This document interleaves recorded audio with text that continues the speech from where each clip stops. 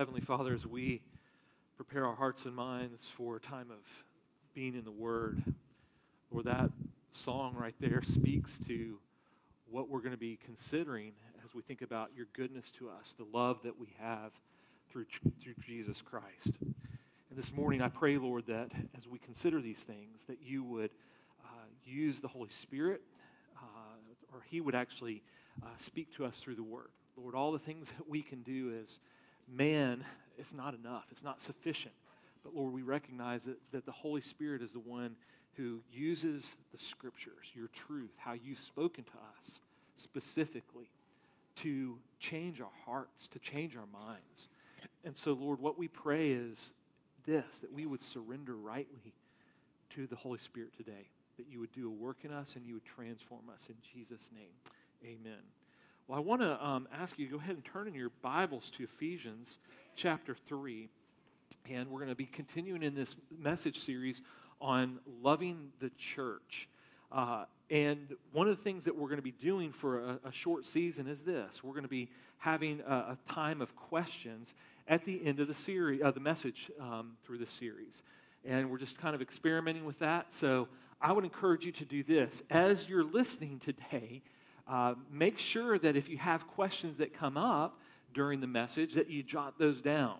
Or put them in your phone, or however you take notes, or those kind of things, so that when we get to the end of the service, you can respond or ask those questions. We'll try our best to field those things this morning.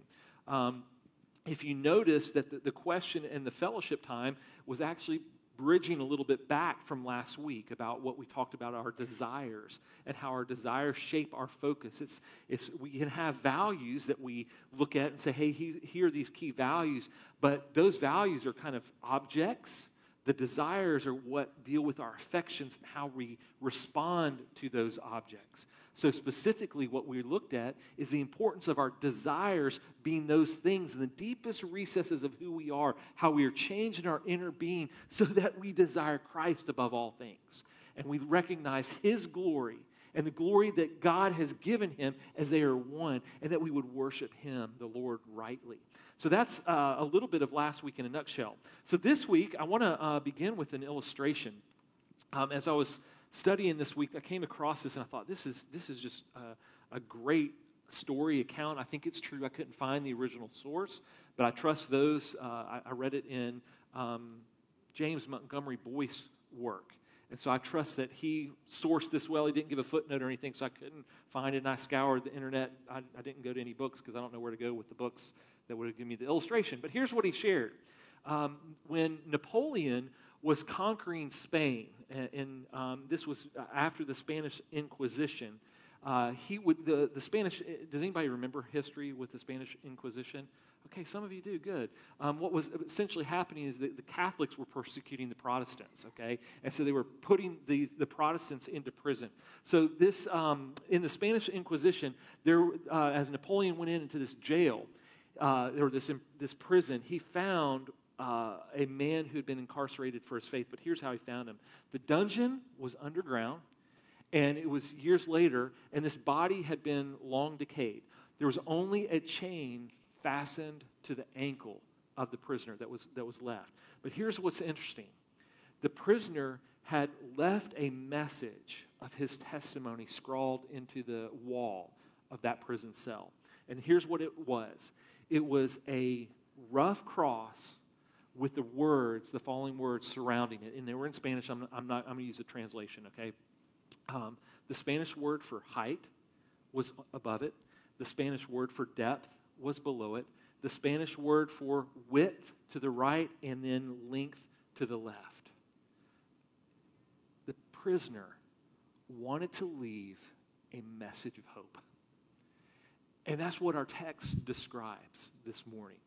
We're going to be in Ephesians 3, where those very words are expressed. And we saw this last week as well. But I think as we begin to explore what it means to know the love of Christ, which reaches beyond any height, depth, width, or breadth, we are required as believers to engage with that rightly. But we need to understand what that entails. And here's what ultimately, as I began to read that and think through this scripture in context, one of the key things that really jumped out to me was this idea that this was not just that prisoner's message of hope or testimony, but it was a moment for him to teach. And I began to think through how many people, whether that been his jailers or Napoleon's troops, came in and saw that message and recognized the truth that it taught. How did the Holy Spirit impact people that read that message scrawled on the wall? And in thinking about the teaching of that, not just the simple testimony, but the teaching of that, I began to wrestle with this passage that we'll all be familiar with, and that's the Great Commission. That in Matthew 28, Jesus tells his disciples to go and make disciples, teaching them all to observe all things, even as he's commanded us, and then to baptize all people that have come to Christ. And I'm paraphrasing that a bit. But we know this about the Great Commission. It is, the only command in that is to make disciples. Okay? That's what we're to be doing, ongoing. Now, the interesting thing about the word go and teach and baptize, those are participles that modify that idea of us making disciples. So how do we make disciples? We have to be people that are teaching. And as I started wrestling through that and combined with the ideas of going and baptizing as well as those other participles, it made me think about our church map. Now, if you remember back probably a year ago now, I taught through our vision frame. That there's these pieces to our vision frame that help shape who we are and help us rightly maintain what we're going to do in ministry. And the part of the vision map, if you will, tells us how we are to go about doing the things that we do. And you'll be very familiar with this.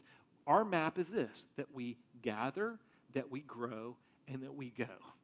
Okay? And isn't it, I think that as we wrestled through those terms, we certainly went back to the idea of the Great Commission, saying these are the things that we have to be about as we do missions together. Because gathering, what happens when someone comes to Christ and we're celebrating that? What do we do in our gathering service? We baptize them because it's this entryway into our church life together with them.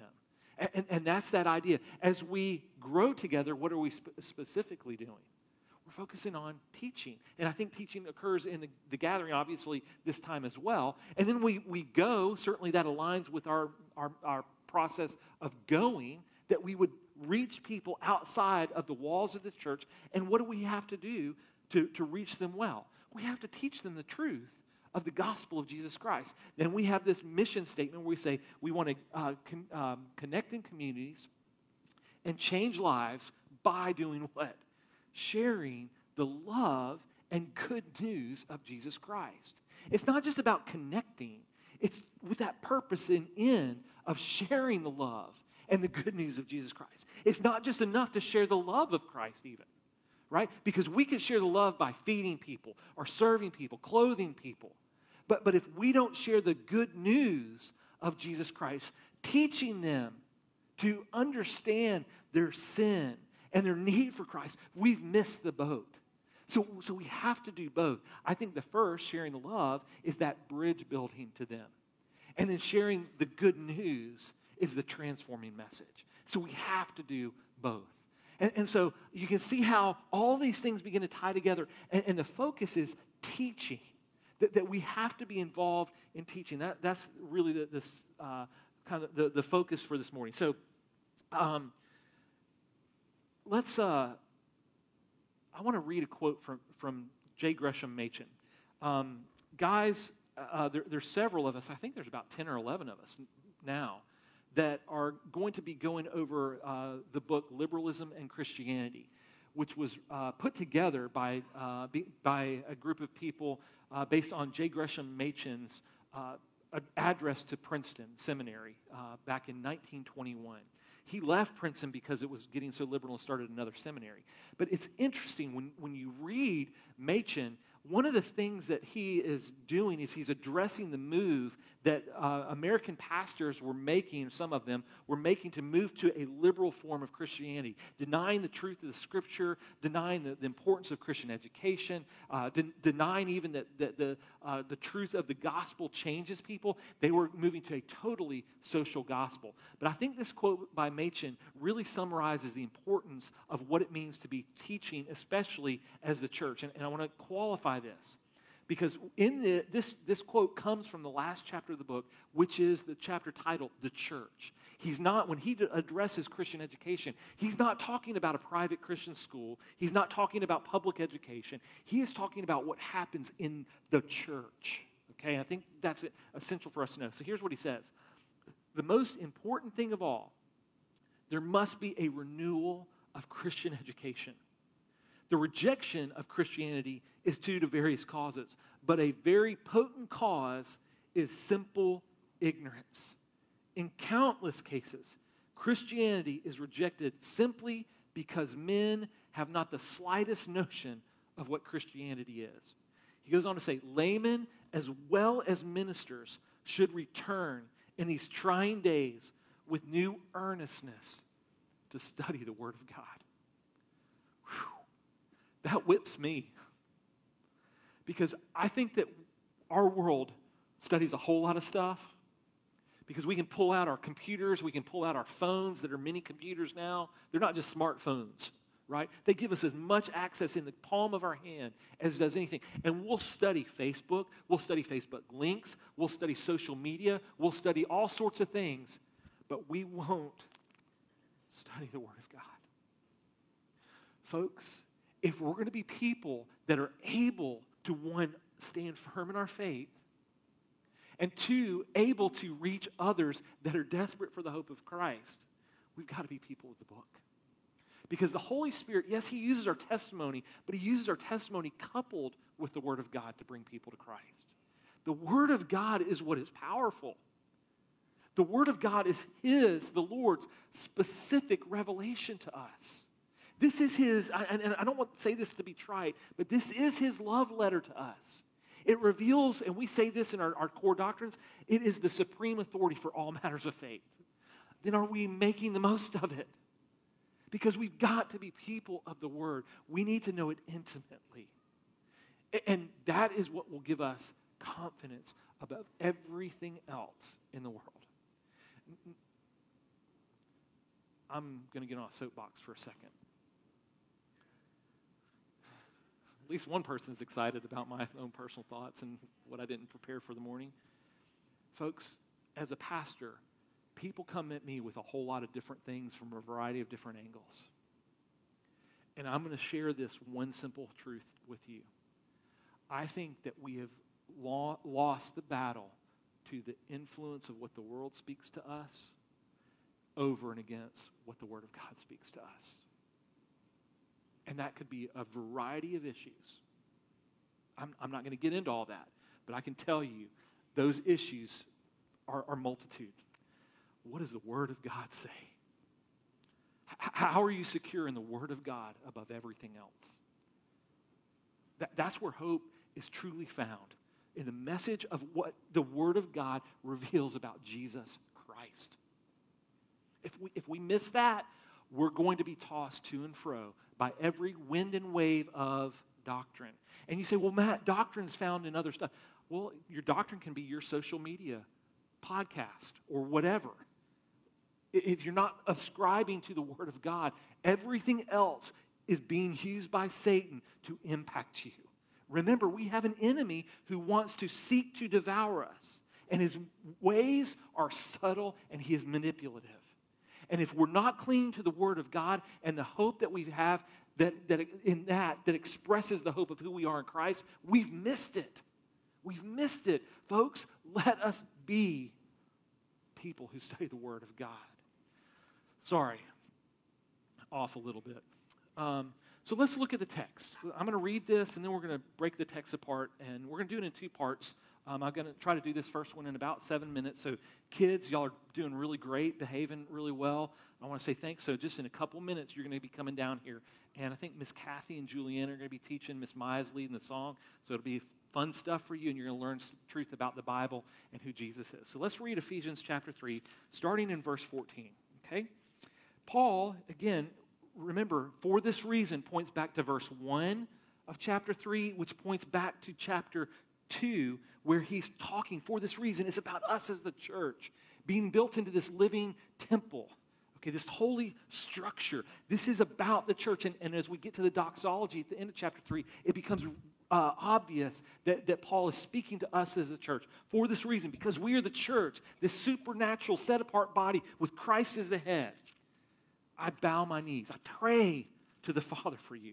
And here's his prayer, from whom every family in heaven and earth is named, that according to the riches of his glory, he may grant you to be strengthened with power through his Spirit in your inner being, so that Christ may dwell in your hearts through faith, that you, being rooted and grounded in love, may have strength to comprehend with all the saints what is the breadth and length and height and depth, and to know the love of Christ that surpasses knowledge, that you may be filled with all the fullness of God. Now, to him who is able to do far more abundantly than all we ask or think, according to the power at work within us, to him be the glory in the church and in Christ Jesus throughout all generations forever and ever. So I want to begin by looking at verse 17. This is, there's an interesting word here. As I was studying, I began to wrestle through this. And forgive me for my poor Greek pronunciation. Steve was in the office pulling out his Greek pronunciation stuff on Google or some app this morning, and I was like, I'll try to get it right. So here's the idea. When we look at verse 17, it says, so that Christ may dwell in your hearts through faith. That word dwell is very, very interesting. It's the root word oikos, which is the Greek noun for house, okay?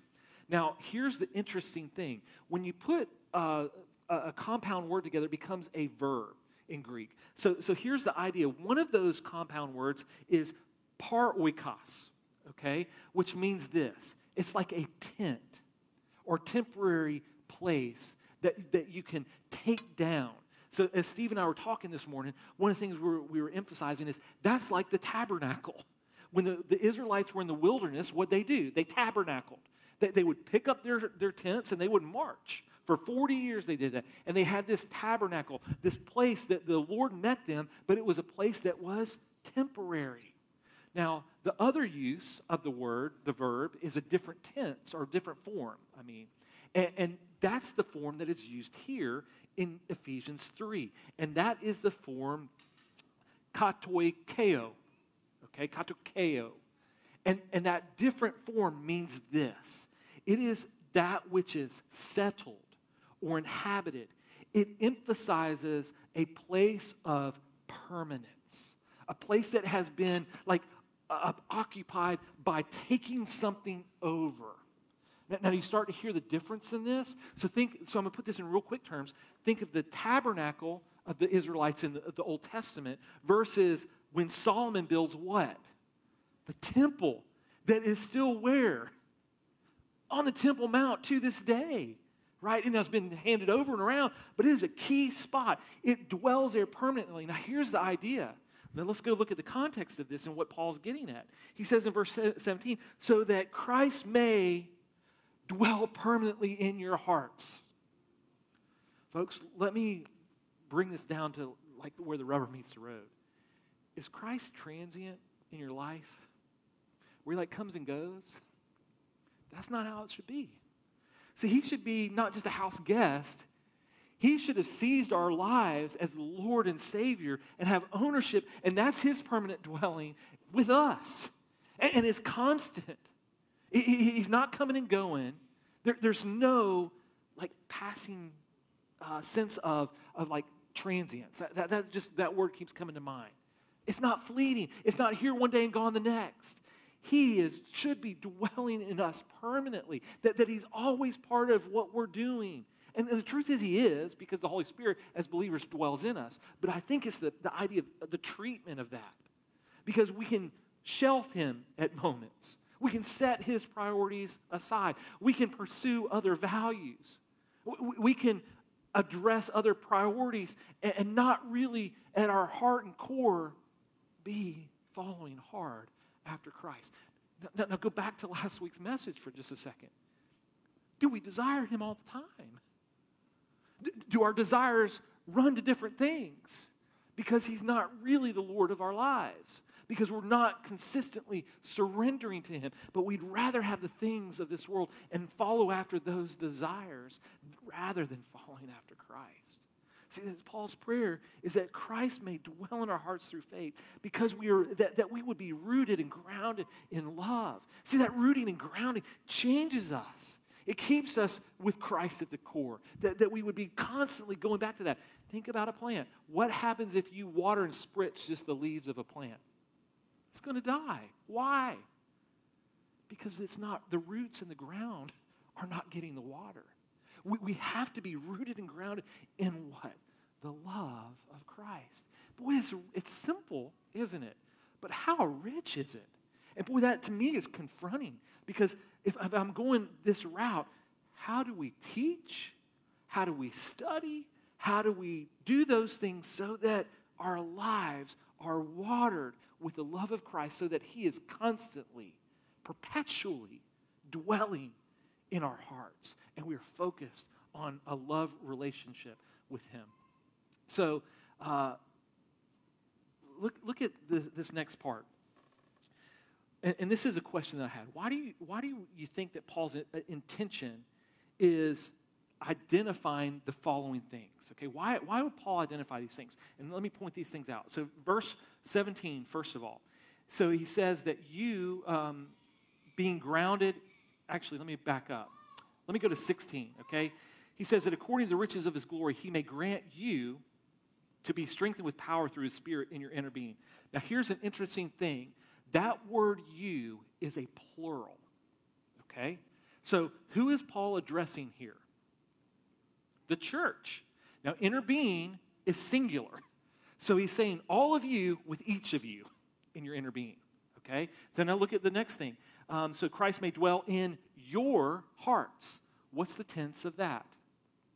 Your is obviously plural again.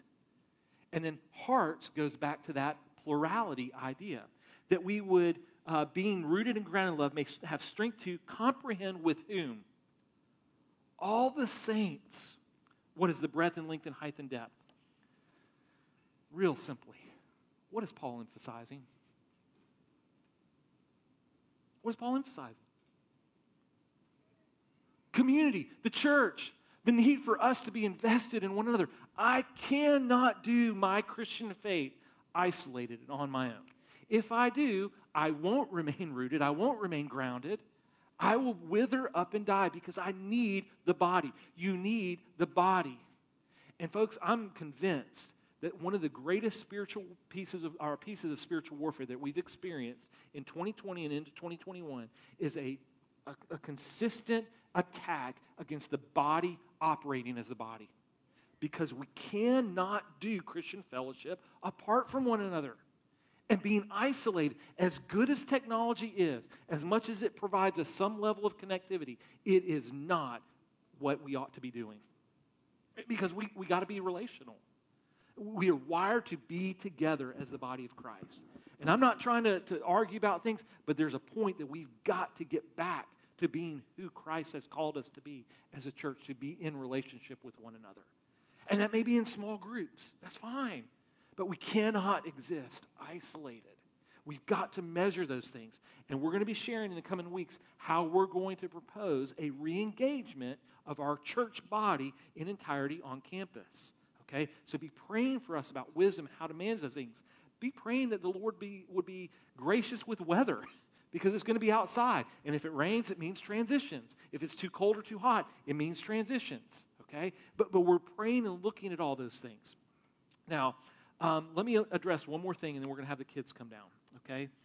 I want to address this idea of love.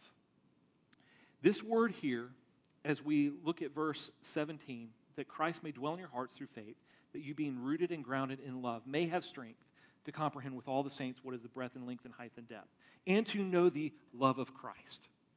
Folks, let me say this about the word agape love here. This love is about a self-giving love. Now, I'm not saying that it doesn't involve emotions of warmth and compassion. Certainly it does. But it's not defined by those things. Parents, let me give you an example of that, and you'll get this really quick. When you do some things that are loving to your kids, for your kids, do they always recognize it as loving and good? My kids hated it when I spanked them. Right? They wanted to get out of that however they could. My kids hated it when I grounded them. Juliana still hates it when I ground her. Right? I don't even know the last time you were grounded. You're so perfect. Third child. Lord, please do not strike me down right now. But here's the thing. Why do we spank them? Why do we discipline them? Yeah, they don't feel like it's good. They don't feel like it's loving. They don't feel warmth and compassion of that. We do that, and we give up things sacrificially. Some things they will never know. Has anybody shelved something in their life for their kids' sake? Yes. Do your kids go, oh, Mom and Dad, thank you so much for doing that immediately? They just get it? No, they don't feel the warmth and compassion of that. But we're giving of ourselves. And folks, I believe that has to be our mindset in the church. Sometimes I think people are looking around and looking, oh, I don't feel the warm and fuzzies. Well, that's not how we are to evaluate Christian love. We need to evaluate it based on our sacrifice and giving of one another and how the selfless acts are.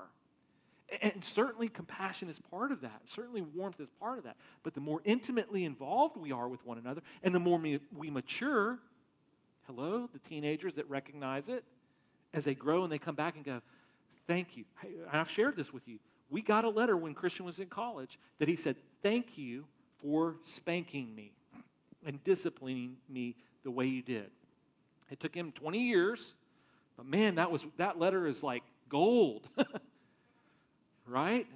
Why? Because he got the self-giving, sacrificial love that we were encouraging him with all those years, and his maturity helped him see it. We need to recognize that as we walk together in Christian love, there's going to be some boundaries in place. There's going to be things that we do as we operate together that are about Christ but may feel strong at times. That's okay. That's accountability. It's driving us to the deeper things of Christ so that we would understand the height and depth and breadth of his love.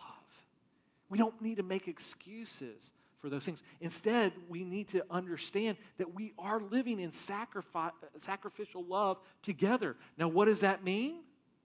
I think it means this. As we are re-engaging, it's going to require some sacrifice. We've got to be people who say this is for the good of the body. And everyone may not see it. There may be some things that happen behind the scenes. Okay, that's fine. That's great because we're loving the church well. So we're going to be talking about and asking for those things over the next several months as we re-engage in ministry, looking to what God wants to do in our body on a grander scale as we move through 2021. So, Kathy, Juliana, where'd Juliana go?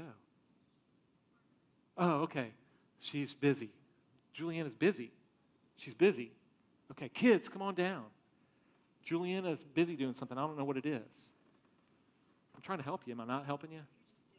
Okay, I'm just digging it deeper. I'll be quiet. Kids, come on down. Grab a seat on the cushions up here.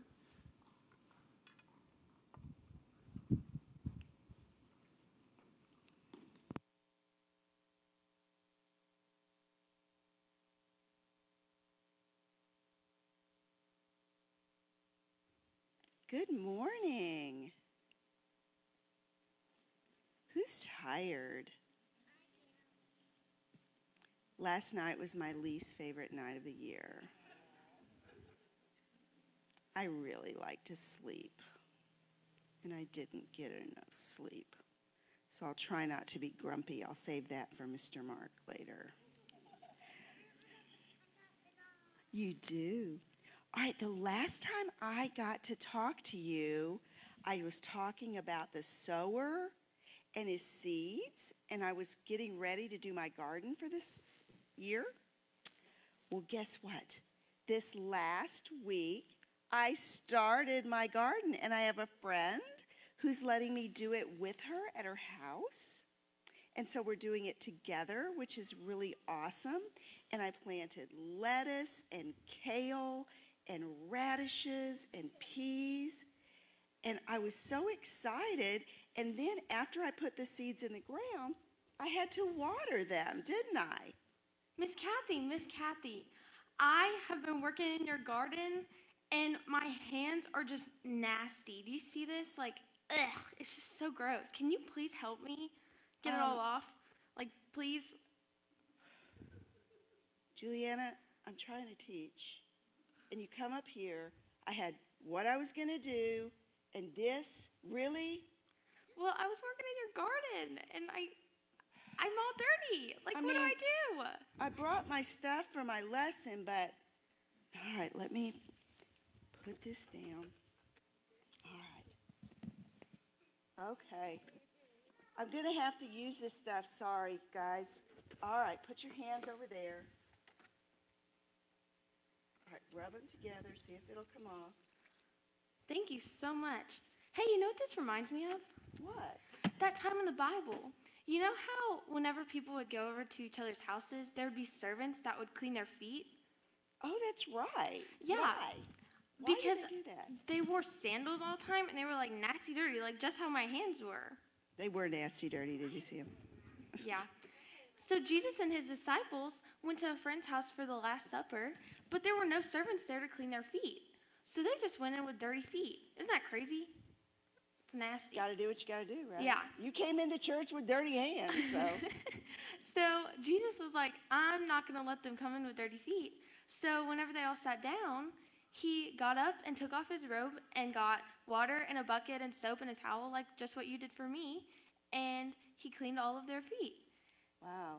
I know, isn't that crazy? And then when he was done, he got back up and said, do you guys understand why I've done this?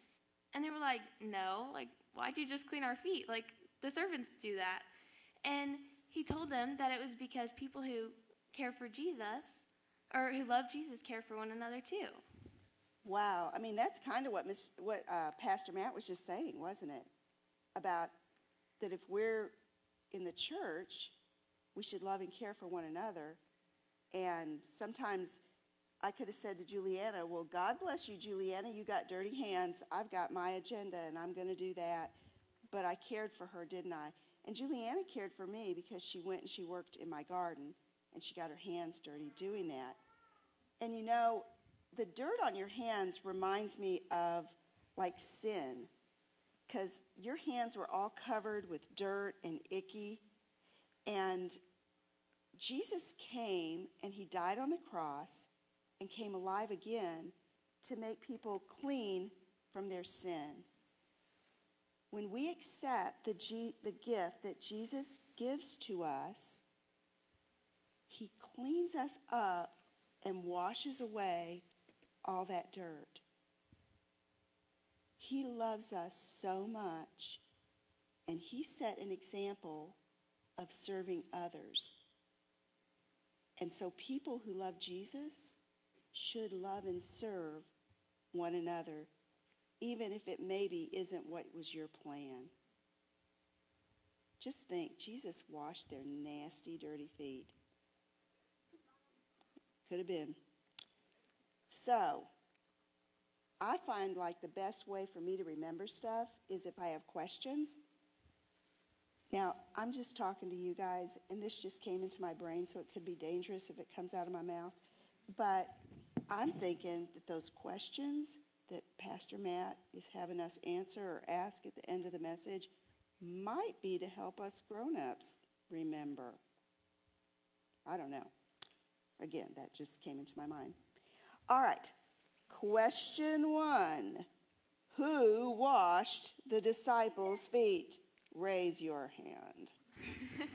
Young man in the back, who washed those feet? God did in Jesus, didn't he? Thank you. Who gave an example or showed how we're to care for others? Yes, sweet spider girl. God and Jesus, didn't he, when he was here on earth? Here's a tough one. What are people who love Jesus supposed to do? Yes, sweetheart. Everybody should do this. That's right. What should they do? Yes. Serve others. Exactly right. And we love God by serving others. So a little twin, the mouth's not working, twin tag team action. All right. Now, we are going to celebrate my absolute favorite special day of the year. I'm not going to call it a holiday because it's more than a holiday. It's a holy day. What is that day in 3 weeks from today where we will celebrate? Yes, Easter. That is right. And who died on the cross so we could celebrate Easter? Yes, sweetheart. Raise your hand. Yes. Who died on the cross?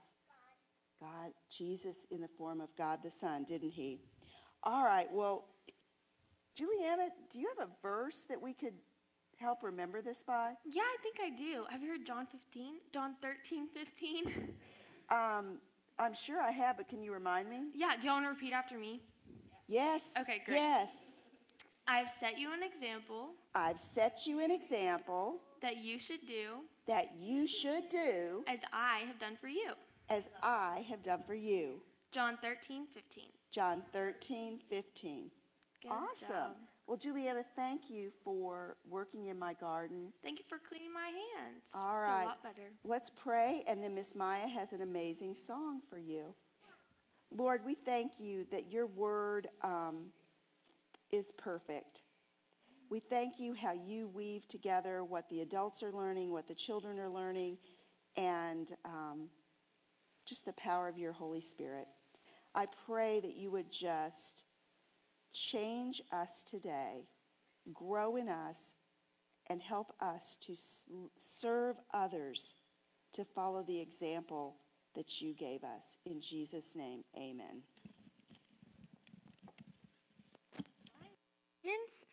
I need 2 helpers. Raise your hand. Okay, you sure? All right. Okay, we have 2. All right, 3 max. Let's go.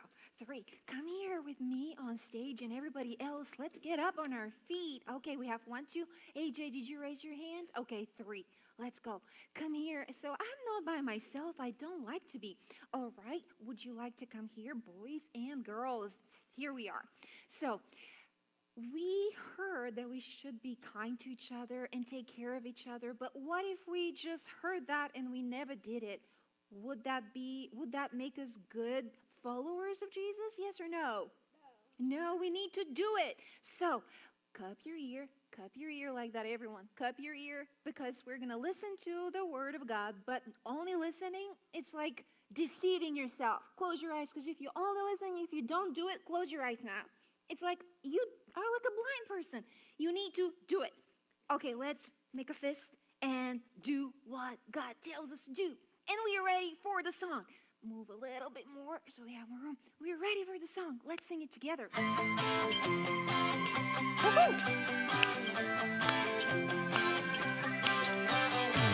Do not merely listen to the word and so deceive yourself. Do not merely listen to the word and so deceive yourself. Do what it says. Do, just do it. Do what it says. Oh yeah. Do what it says. Do, just do it.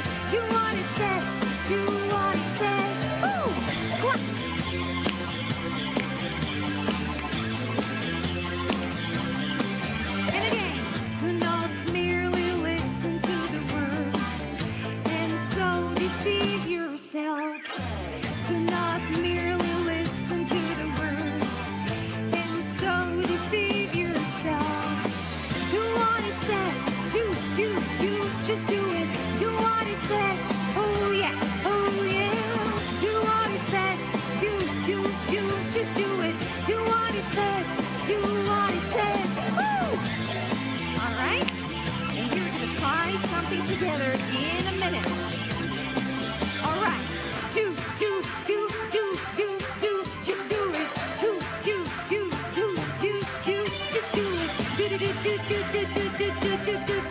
Just do it. Do what it says. Just do it. Do what it says. Oh yeah. Do what it says. Just do it. Do what it says. Do what it says. Woo! Just do it. All right, let's go one more time. Just do it. Just do it. Just do it.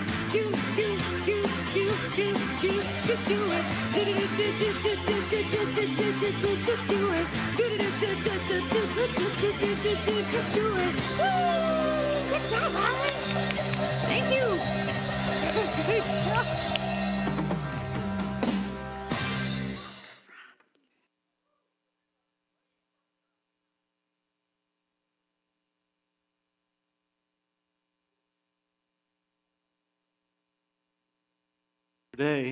The other day, Katie put a video on Messenger that somebody had done. If you've seen this, you'll know where I'm going. It's probably a little 2-year-old, 1.5-year-old. He's standing in front of a TV. The mom is shooting from behind him, and I think it's Rocky 1 or 2. I can't remember. But the kid has memorized every move in this little montage, and he's boxing. And it's like hitting the bag and both sides and the punching bag and doing one-arm push-ups. It was hilarious. So Maya, thank you for reminding me of Rocky today. I want to stand up, on the steps in Philadelphia and cheer. Turn back to Ephesians 3. We're going to be looking at this idea of comprehending. And I think this is important for us to understand towards the end of this message today and what Paul is getting at in this text, because he uses this idea of knowledge and comprehending in a way that if we miss it, I think we could feel defeated. And I don't want us to walk away feeling or thinking that we're defeated because we're struggling to comprehend, okay? So if we look back at verse 18, he says that you may have strength to comprehend with all the saints what is the breadth and length and height and depth. That word comprehend actually means to acquire possession of something.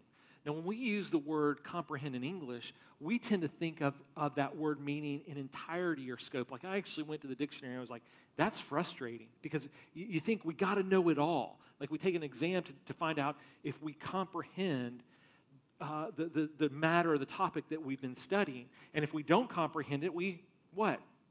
Fail. That's not what this word means, okay?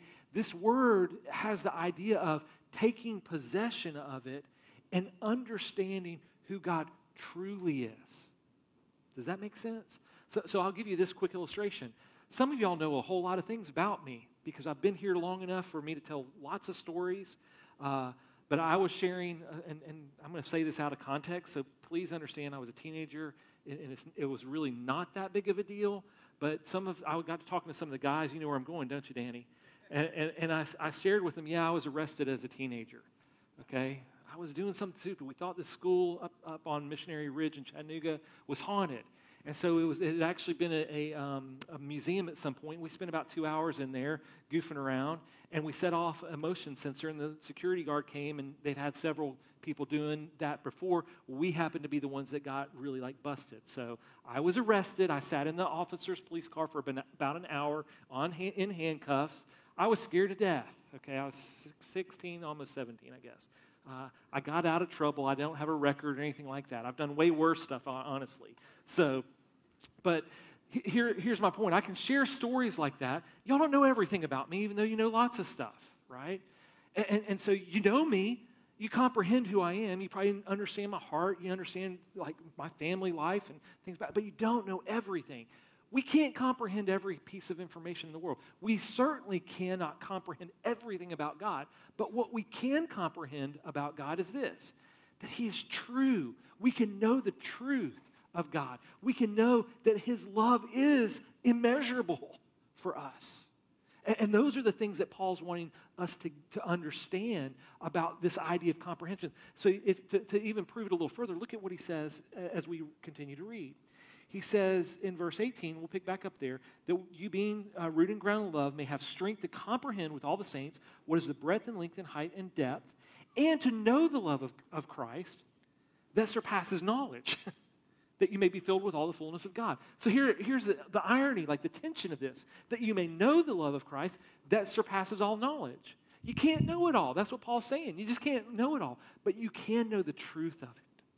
And so as we think about what we do in our Christian faith and the hope of the gospel, it's this, that we would recognize as we study the Word that God wants to reveal himself to us, and the beauty of the journey is comprehending, growing in that knowledge of him more and more, knowing that we can never fully plunge the depths, that we can never fully reach the vast extent of his love. That's the joy of the journey. It's like the beauty of getting to know him. So I read this, and I want to read this quote, and then Steve, you can make your way up here. I want to read this quote because I think this is great. This is from John Stout. Some of you guys will know his name. He wrote Basic Christianity, a phenomenal book. Did lots of other things, but he said this: the love of Christ is broad enough to encompass all mankind. And if we look back and think back to what Paul's writing here in Ephesians 1 and 2, especially chapter 2, that all-encompassing love, it expands through all the nations. Paul is writing about the Jews and the Gentiles being brought close, being made one in Christ. That's a beautiful picture. We sang about that this morning as we talked about the nations being reached with the gospel. The love of Christ encompasses all of mankind. It's long enough, get this, to last for eternity, deep enough to reach the most degraded sinner, and high enough to exalt that sinner to heaven. That's a great statement. Do you know the love of Christ? Do you know the love of Christ? I hope so. I want to pray for us this morning. I want to ask you a simple question as we enter to this time of prayer. So let's bow together. Heavenly Father, this morning the question that I have is not just between you and me and us as a church, but it's really for us to think through with you. Do we know your love? Lord, if there's anyone here under the sound of my voice today, I pray that your Spirit would move right now and convince them of where they are in their relationship with you and understanding that love. For some, it may just be the earliest part of understanding that, knowing that Christ died to pay the penalty for their sin, that he rose having conquered death and sin, taking on himself our shame, our guilt, so that by confessing him as Lord and Savior and responding to his work, not our own, in faith, we could be saved. So Lord, if there's someone here that's just beginning to understand that, I pray that they would confess you as Lord and Savior. I pray that they would repent of their sin and they would acknowledge you as the gracious, kind Savior that you are, Jesus. And for us that have been walking with you for a while, Lord, the truth is that while is short in comparison to eternity. And we ought to continue to strive to be obedient in our love for one another and strive to comprehend and know your love. Even though it surpasses all knowledge, it's the joy of what it means to walk with you. So, Father, I pray today, just like Paul prayed, that we would know the love of Christ and it would transform how we live with you and with one another. So, Father, we submit ourselves to you. We say thank you for your perfect work of salvation in our lives. And we give you glory and honor, as the church is supposed to do. That's that doxology. And I want to read that to you, Lord, now as just the end of the prayer. For to you, who is able to do far more abundantly than all that we ask or think, according to your power that is at work within us, to you be the glory in the church and in Jesus Christ throughout all generations, forever and ever. Amen. Well, we got some mics that are going to get placed, I think. Hey, Kyle, can you do me a favor? Can you grab that mic over there and just set it? There's kind of a black X there. Thank you. You got it? Thanks, Angel. Do you know how to turn it on? Are there on switches on there? Is it already on? I'm trying to see. Thanks, Perry. Thanks, Kyle. Thanks, Angel. we're going to have some questions on the screen. And I just want to take a couple minutes for us to focus in on teaching. Steve's up here as an elder to help field these things, just so you also see and know that we're in unity together on these things. And sometimes it also helps for different minds to get wrapped around this stuff. So here's a couple of questions, okay? The first one is this. When you think of God's love, what is the most impacting thing about that love, or how has God's love impacted you?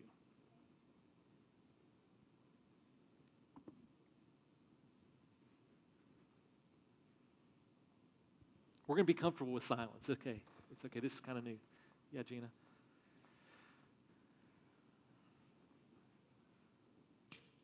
Hello. When you think of God's love, what's the most impacting thing about that love? When I think about his love, it automatically makes me think about the depth of my sin. I'm painfully aware of my weaknesses, things I've done in the past and things, that go through my head now.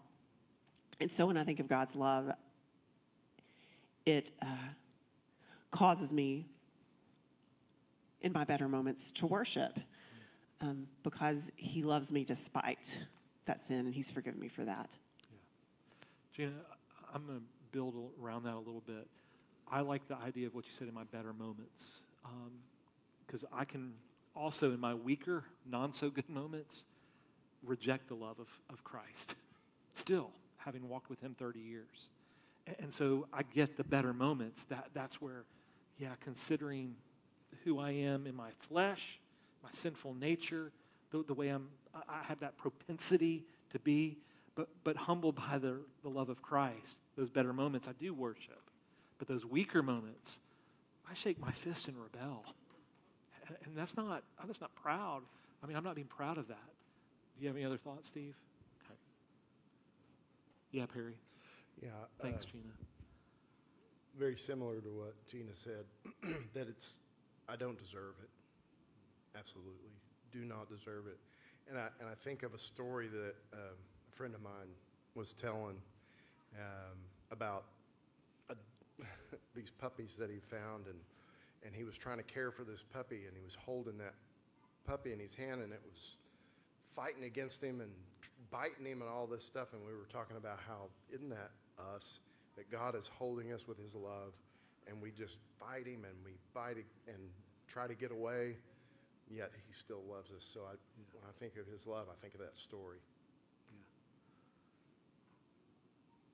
Good, thanks. Anyone else want to share what the love of Christ means, how it's impacted you, or how it is, changing you? Yeah, Danny. To piggyback off what she said, Gina and Perry, that's the truth. When I think of his love, when I look at the cross, when I hear a song, or when I read about what he did for me, I'm undeserving of it. He's right. I don't deserve it. I was a bad person. I don't deserve my family. I don't deserve my kids. And it makes me emotional to think about he loves me. Me. Yeah. You know what I mean? Oh, yeah. That's hitting literally the nail right on top of the head. John 13, 34 and 35. Juliana, you were talking about in John 15, right, about an example, right? Is it John 15? John 13 also? Oh, that's even better. Because in John 13, 34 and 35, it goes on to say that a new commandment I give to you, that you love one another. How? Just as I have loved you. So what's interesting about that is that the example that he set with being the servant and washing their feet was also in the same breath written by John some many, many, many years later, recounting all of that. So that in that same depth and breadth of understanding of him serving and washing the feet, he goes on to say, I recall when Jesus said, a new commandment that I give to you, that you love one another as I have loved you. Well, John is specifically referring back to the cross, back to the fact that in obedience, he loved us ultimately, finally, and fully, that he would give his life for those he loves. So that self-sacrificial love that you're talking about, Danny, is literally this. I'm painfully aware that I don't deserve that, but he did it anyway. And so then the moving forward in that, Matt, is then when we say, now we need to love that exact same way. Yeah. Ephesians 5:1 and 2 says, therefore be imitators of God as beloved children. So think about what Paul's writing in Ephesians 3. Now he's expanding on this in 5. Be imitators of God as beloved children and walk in love, as Christ loved us and gave himself up for us as a fragrant offering and sacrifice to God. See, that's the worship. So when we're humbled by the love and we have this ongoing walking relationship with Christ, and we imitate him, being obedient to him, it is an act of worship. And that's what's pleasing and honoring to the Lord. It's a simple economy, isn't it? But that's where that house idea of dwelling permanently is so essential. Let's move to the next question, okay? What are the life lessons that can and ought to be applied from this message, personally and for the church?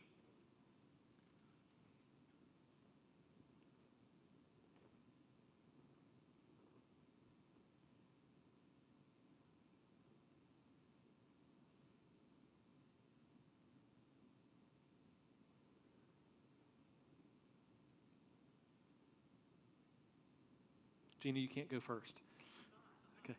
Okay.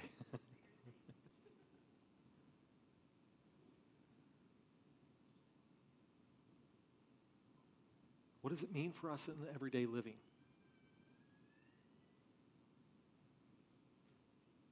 All right, Rob Jones. Step up to the microphone. Does anybody remember that old Newsboy song? I think it goes into what you had already talked about. It's we don't have to be perfect in comprehending with all the saints, but we have to put forth that effort to be in a community, in the church. If we're not trying to, if I'm sitting stagnant in my either studies or in my growth in church, then how am I growing personally in my relationship with Christ? So that's kind of what. Yeah. So let me follow up with that. How might we fall into the trap of sitting stagnant? I think that's the word you used, in our growth. What does that look like, and how do we prevent that or correct that? Am I being clear enough?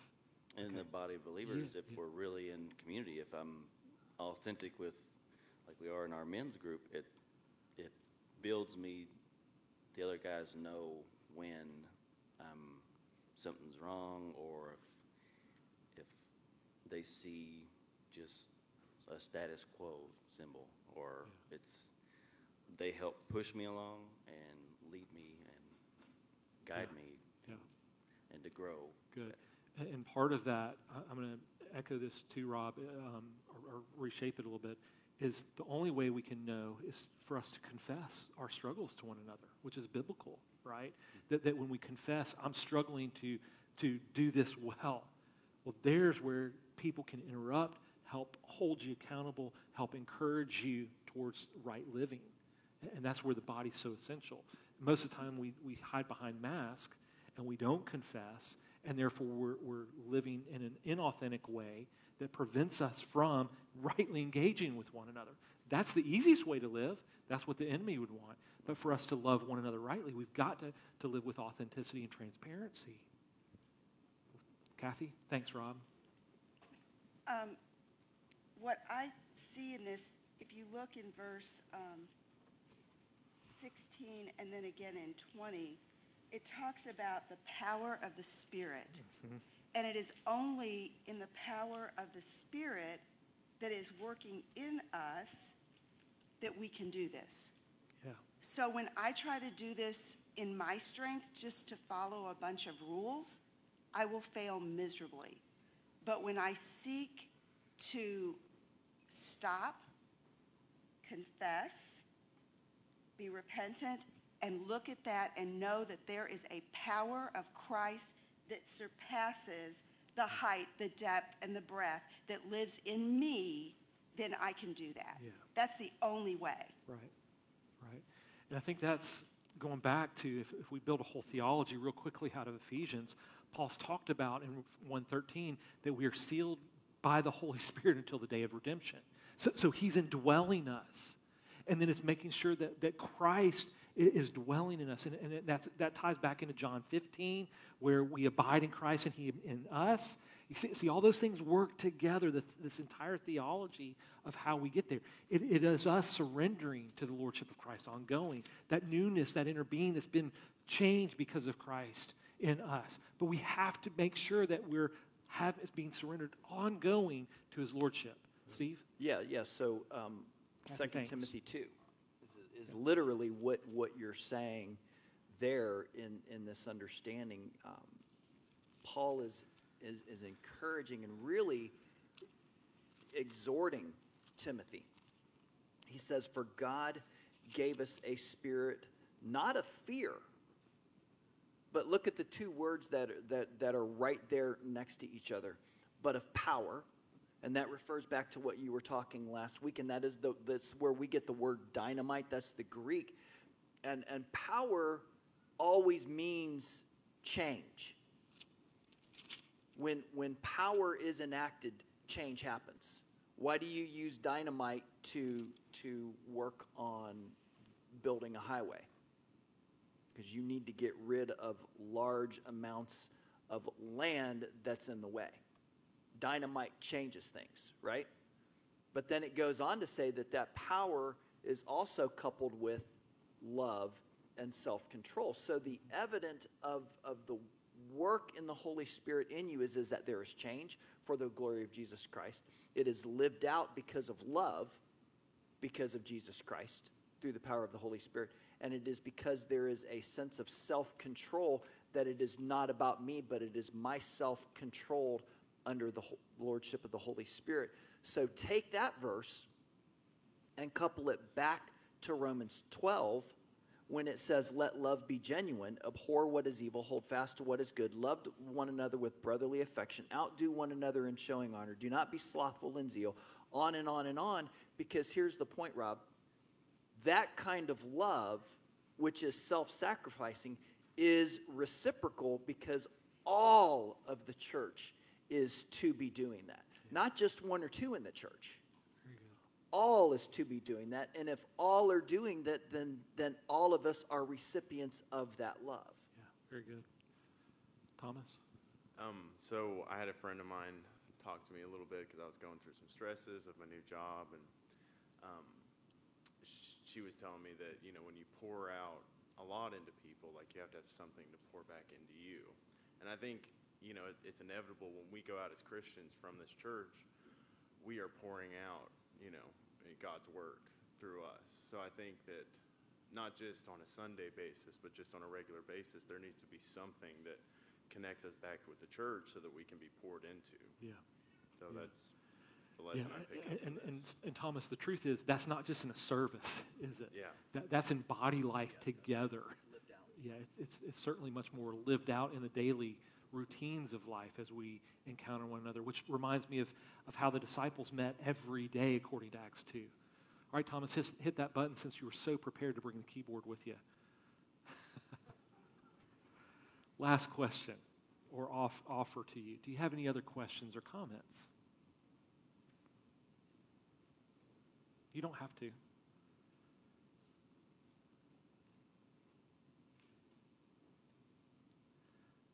Well, I want to say this. I know this is a bit of a risk doing the questions and comments thing, but I think as we start warming up to this, there's some good interaction. I think it helps us all realize that the Word of God is far richer than just one passage, that there's a broader theology to all of these things. It also helps us to recognize how the Lord's working in each other's lives, how we're thinking together. And that means this, how we're walking out our faith together. That we're coming not just to worship in the setting of singing songs and sitting under the teaching, but we're worshiping in how we're doing life together. That's the real goal of this, that it would offer more like genuine engagement together as a body. Okay? Amy, Yes, did Steve? you have one? I thought I saw a hand down here in fleeting. Did you have a comment, Amy? Okay, yeah.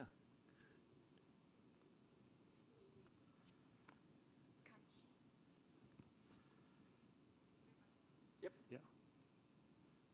Perry to the rescue. So I think a lot of things, this is kind of what I've been reflecting this whole entire year, is listen. During my devotional and quiet time, I felt God telling me with all this going on, reflect and listen. And I feel like as a church, it's important for us all to listen to a person. Like we might see somebody sitting alone. We might see a family who never comes to things. And it could be where they just have been shunned, or they might have had a bad experience. And if sometimes that person just wants just to listen, maybe not have an answer, maybe not have something going on. But I feel like as Christians, our job sometimes is to just listen and to remember sometimes Jesus just listens to us in our quiet time. We may not have an answer, but... Yeah. Go ahead. Well, I was going to say, because that's a perfect reflection of being in community.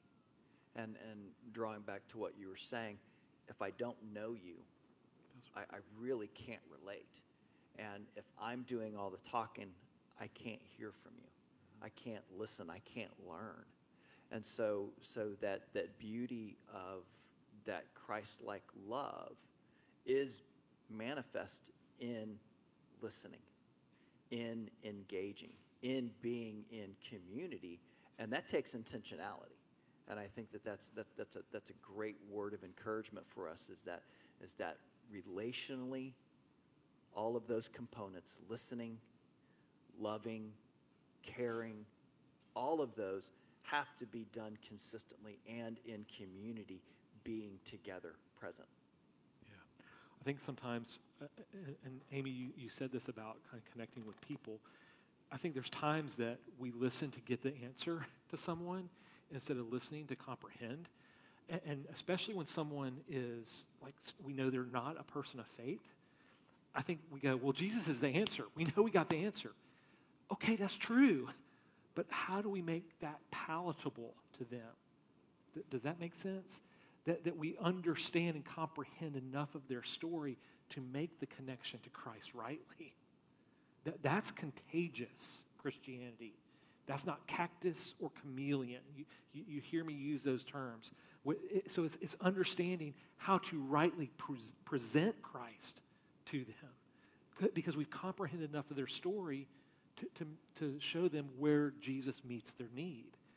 And so that's why biblically we're called to be quick to hear and slow to speak. It's just a very biblical principle. And people need that. That shows that we're caring for them well. And I'm guilty the wrong way, I'll be honest. I talk too much. Y'all know. Thank you for no one saying amen. All right. Anyone else? Any last comments or thoughts? All right. Steve, why don't you pray for us this morning? Father, once again, we are a humbled but blessed people as your body, as the expression of Jesus Christ. Give us the courage and the power, the love and the self-control to be authentic and real in others' lives, loving them as you have loved us. By that, the whole world will know that we are your disciples. So, Father, as we go with your blessing, we go with the counsel of the Holy Spirit, but we go to be a light in a very dark world, sharing the hope, love, and truth that Jesus Christ is King of Kings and Lord of Lords, and he loves us. And with that, all God's people say. Amen. Have a wonderful Sunday afternoon. It's spring break week, so again, remember, Wednesday night programs will not occur. We run with the Robertson County school system on those kind of things. We do have some people out of town on vacations or leaving today, so I'm not going to name all their names so nobody has their house broken into, but be praying for them as they leave for the week and enjoy some family time. We look forward to seeing you back here next Sunday. Especially thank you for making sure that your clocks were set and getting here on time today. Not early, I guess, or late. Yeah. So have a wonderful Sunday afternoon.